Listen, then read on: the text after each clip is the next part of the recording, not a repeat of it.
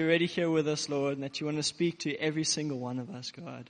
I pray that even as we're here today, Lord, I pray that you would come and align our hearts to you, Lord, whatever it looks like.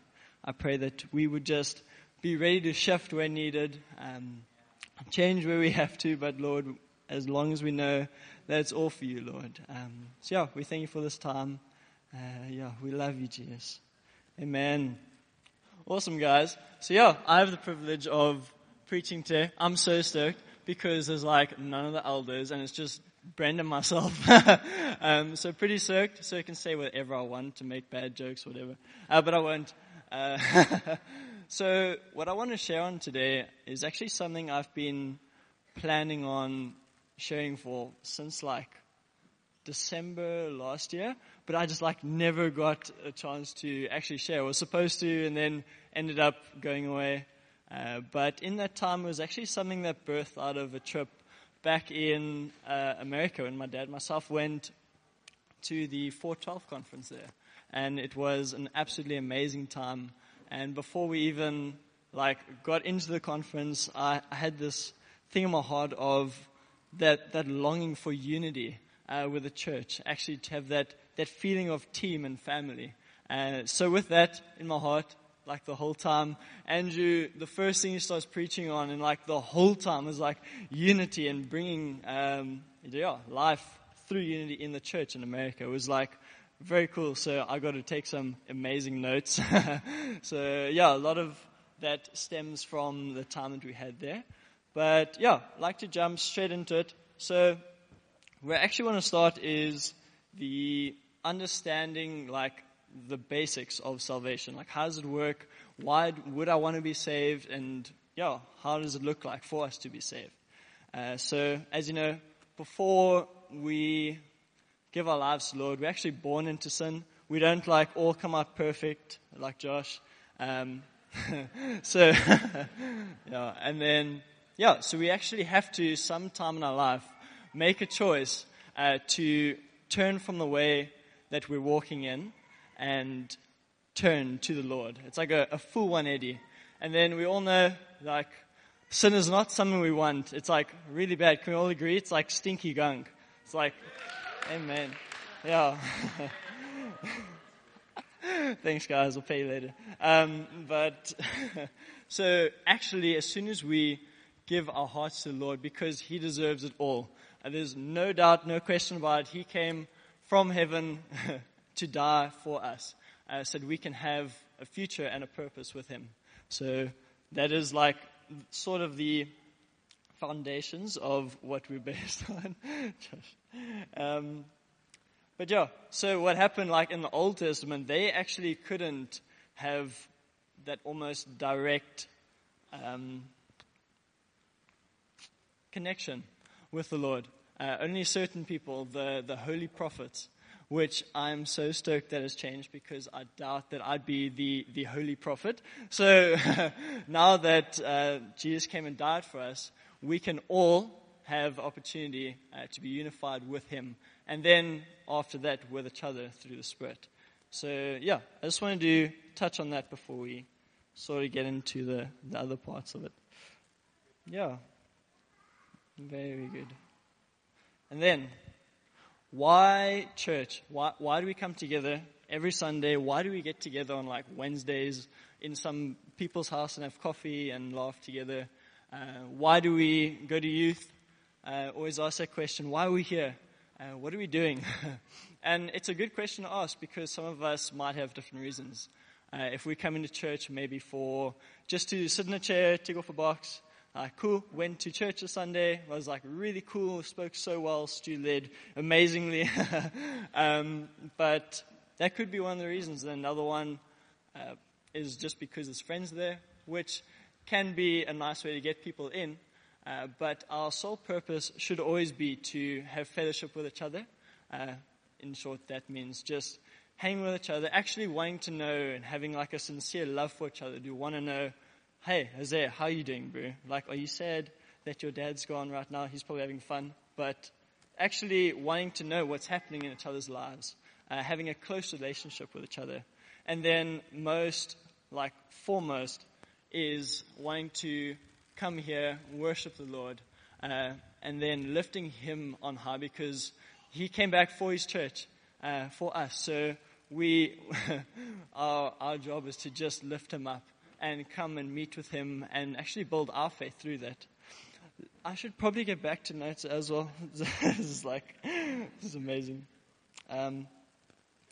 So the fellowship or the family of believers or friends as a church, we see in the Bible in Hebrews 10, verse 23 to 25.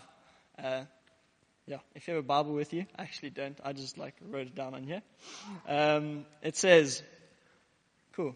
Let us hold unswervingly to the hope we profess, for he who promised is faithful.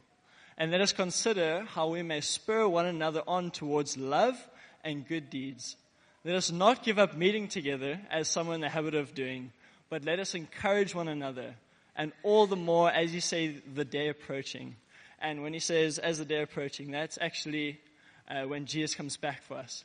And that is our final goal, to be with him. So first thing I want to look at is actually quite funny. In that scripture we see the first roast in the Bible.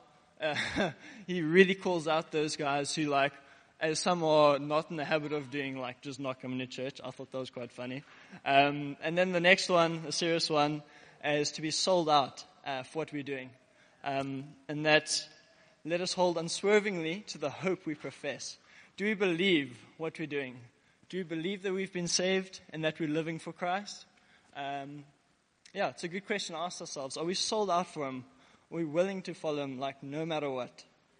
And then another one is the importance of meeting together. As they say, let's not give up meeting together. Sometimes it can feel man, it's been, it's lucky because in the start of the year, but in September, it's oh man, I'm getting tired. Got all these meetings now, but not to give up, because that's when we question what is up, why are we wanting to be a church? And it's actually to build our faith, first of all, and to be with Christ and with each other. And then encouraging one another. It says there, but encourage one another, and all the more as see the day approaching. So never give up encouraging one another. Hey, Ezekiel, Brew, I can see so much on the Lord of your life. He's got such amazing plans for you, but just step out and do it boldly. It's that kind of thing. Just to encourage one another, build one another up.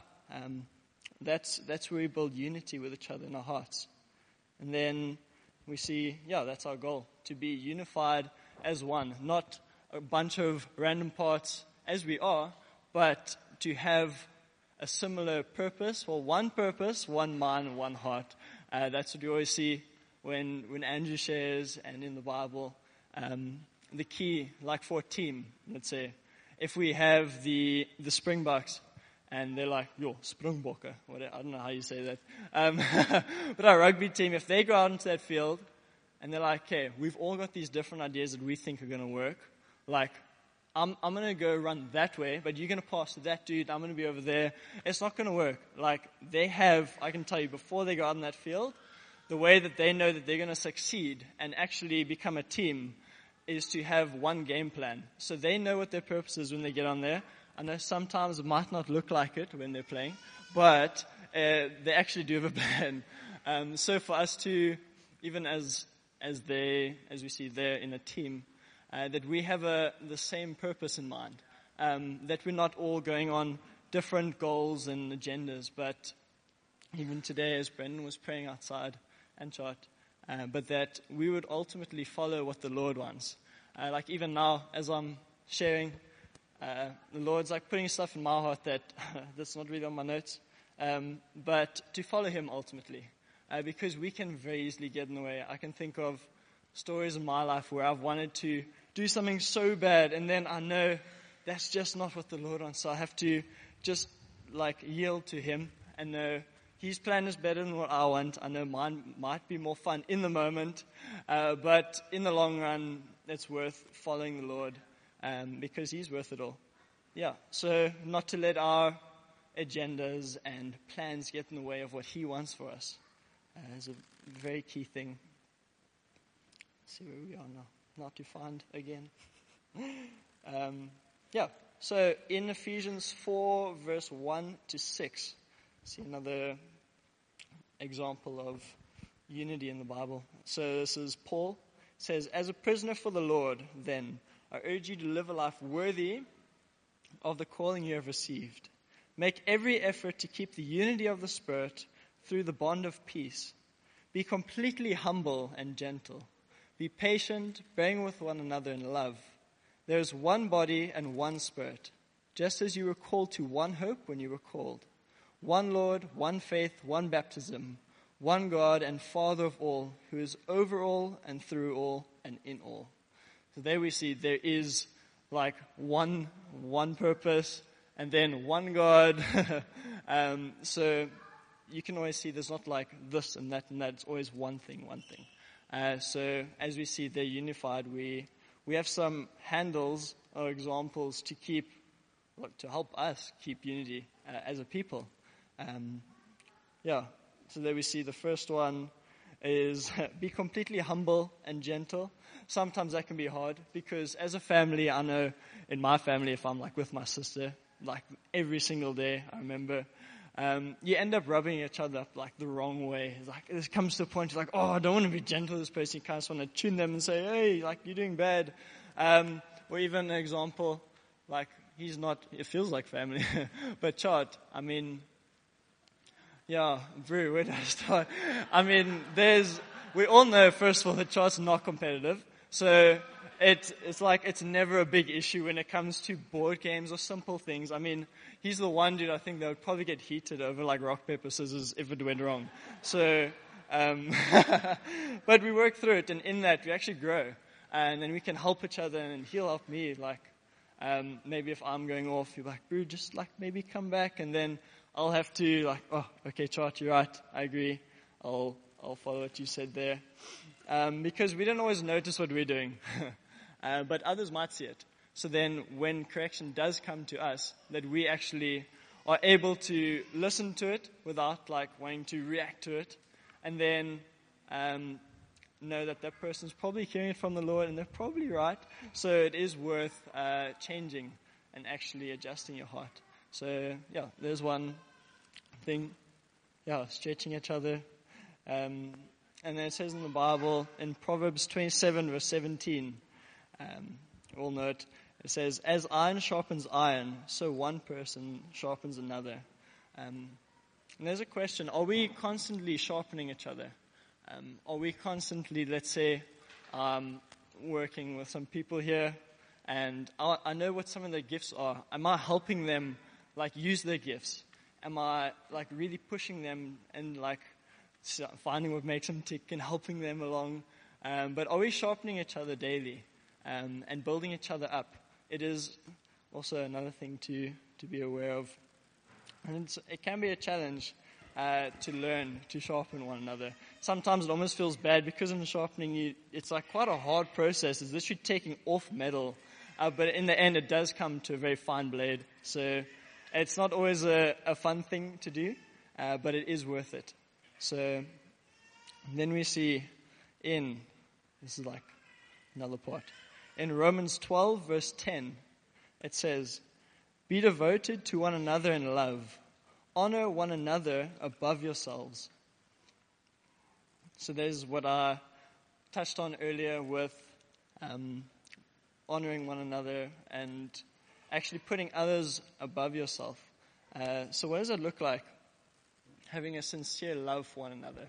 As I said, it's actually caring about people. When you're talking to them, knowing what's going on in their life and like, how can we help? And let's say with the pantry, for instance, some people may not be financially coping with the situation they're in. Then we can actually, as a church, come together and give towards and bless those people that might be struggling.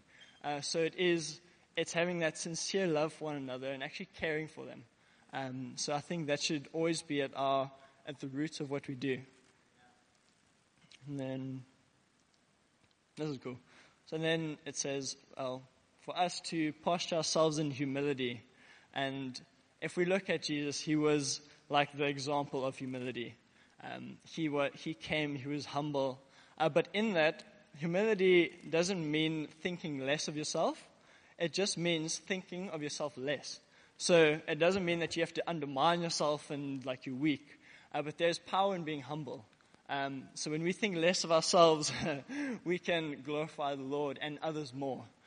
So we don't keep putting ourselves up on a pedestal. But not to confuse that with thinking of ourselves less. It's just, thinking less about ourselves. It's very cool. And then, where did we go? Different parts, one purpose. The very key part is in the Bible. It shows like we might be an example. Like some person might be a hand, some person might be a foot. But we each and every one of us have a different role to play. And for us to realize and actually consider in our hearts, I remember Hannes asked me once when he was here, he's like, Nate, like what's your role in church? Like what are you going to do? What has the Lord called you to? And it was like the most confusing question ever. I'm like, I really don't know. Like I haven't really thought about it because I wasn't like, I don't want to be on worship. I don't feel that's where I'm called. But I put my hand to like wherever I could, helping out. And actually in the end, I'm now leading the youth. And I'm so excited about it. Man, like what the Lord has in store is incredible. So like whatever, just actually ask the Lord, like where He wants you. Like where is He, what part of the body does He want you to be in, where to add. And if you don't hear anything direct, just go out and help where you can anyway. That's where comes just adding to the body, and that really creates a unity in our family here. Because, if we all have our separate plans and what we want to do, it's not going to create a very streamlined flow. We'll probably move in the direction that we want to. But as soon as we realize what the Lord wants us to do, not what we want to do, we'll be able to grow and actually build our faith so much more as soon as we hear what the Lord wants. Because He knows better than we do. Sometimes it's like you're questioning, maybe I might. But I can tell you the Lord knows better. I used to think not, but I completely agree with what He says there. There it says in Proverbs 19, verse 21, it says, many are the plans in a person's heart, but it is the Lord's purpose that prevails. So for us to find and pray about what the Lord's purpose is. What does He want for us? Where does He want to lead us and take us? And are we willing to follow Him? No matter what it looks like, might be uncomfortable, might be nice. But are we willing to lay down our lives and follow Him? It actually is it's a big thing. It's not like a super easy task when you think about it, but it's something only the Lord can come and touch our hearts. If we do it out of our own strength, we're not going to get very far. But if we do it in the Lord's strength, we can go much further with Him. So follow His purpose together, desire His presence together when we worship. Are we wanting to give our all to come and find Him and worship, be in His presence, to really feel His Spirit and build our faith as well. And then, as I said, we're all different people, all different walks of life, but we had one common factor, which is Jesus. And we must always keep that, no matter what it looks like, even if it seems like a jumble, as long as we're all focused on Jesus. It'll makes a world. It causes unity in our hearts, fellowship with one another. So as long as we keep the main thing, it's worth it all. Does that make sense? Or is it all over? It's something I want to come across, like in our hearts too. I just can't get over it. If all of us had to move as one piece and just like go together and run for it with one purpose, it would. I can't even imagine what would happen. Like Melkbosstrand would like just get saved and then the world or whatever. But it's exciting. Like it's worth being excited about. Let me come back to this thing again. Can we close our eyes quick? Awesome. Lord. Thank you so much that we can be in a family, Lord, just with believers and friends that actually we know care about us, Lord, and that, oh, Lord, I pray that we would just have a sincere love for one another, God, that we would grow in unity with each other, Lord, that we'd really follow your purpose, Lord, and desire to keep in step with you, Lord. And God, even ask that where we might have had our own desires that might not be of you, Lord, I pray that even now you would come and align our hearts, Lord. We wouldn't let our own plans and stuff hold us back from your plan, Lord, and that we would be able to realize and pinpoint these things, Jesus, even now in our hearts, where we need to adjust and shift, Lord. So I pray even now, God, that you would come, touch every heart, God, and just build faith in us, Lord. We ask for that, God. We want more of you, Lord, and as we follow you, we ask that we would just really build up, Lord, and that we'd be able to run together. Yeah, Lord, I want to ask that even if you're here now and we're sharing on unity, and almost feels like you're listening and you see that, like, how the church works and how salvation works, and you realize you're actually probably not unified with the Lord, it's worth it. As I said, it is a cost, but if we look at it, it is when we give our hearts over to the Lord and we actually want to follow his purpose and make that decision, we have a purpose in life. Otherwise, if we don't have a purpose, like, why are we here on earth? We're just wandering around aimlessly, following our own desires, which will probably bring you happiness, but it's not going to take you anywhere. But when we give our hearts over to the Lord, we can have the end goal of meeting with him and actually living for him. And then even when he does come back for us, or when we die, we know we're going to go. And we have a future, Lord. So if the Lord's touching your heart right now, and you've actually never given your heart to him, I really want to encourage you, everyone's eyes are closed. If you feel him touching your heart right now, I really want to ask you to respond. Just lift your hand if it is you, then we can pray with you later.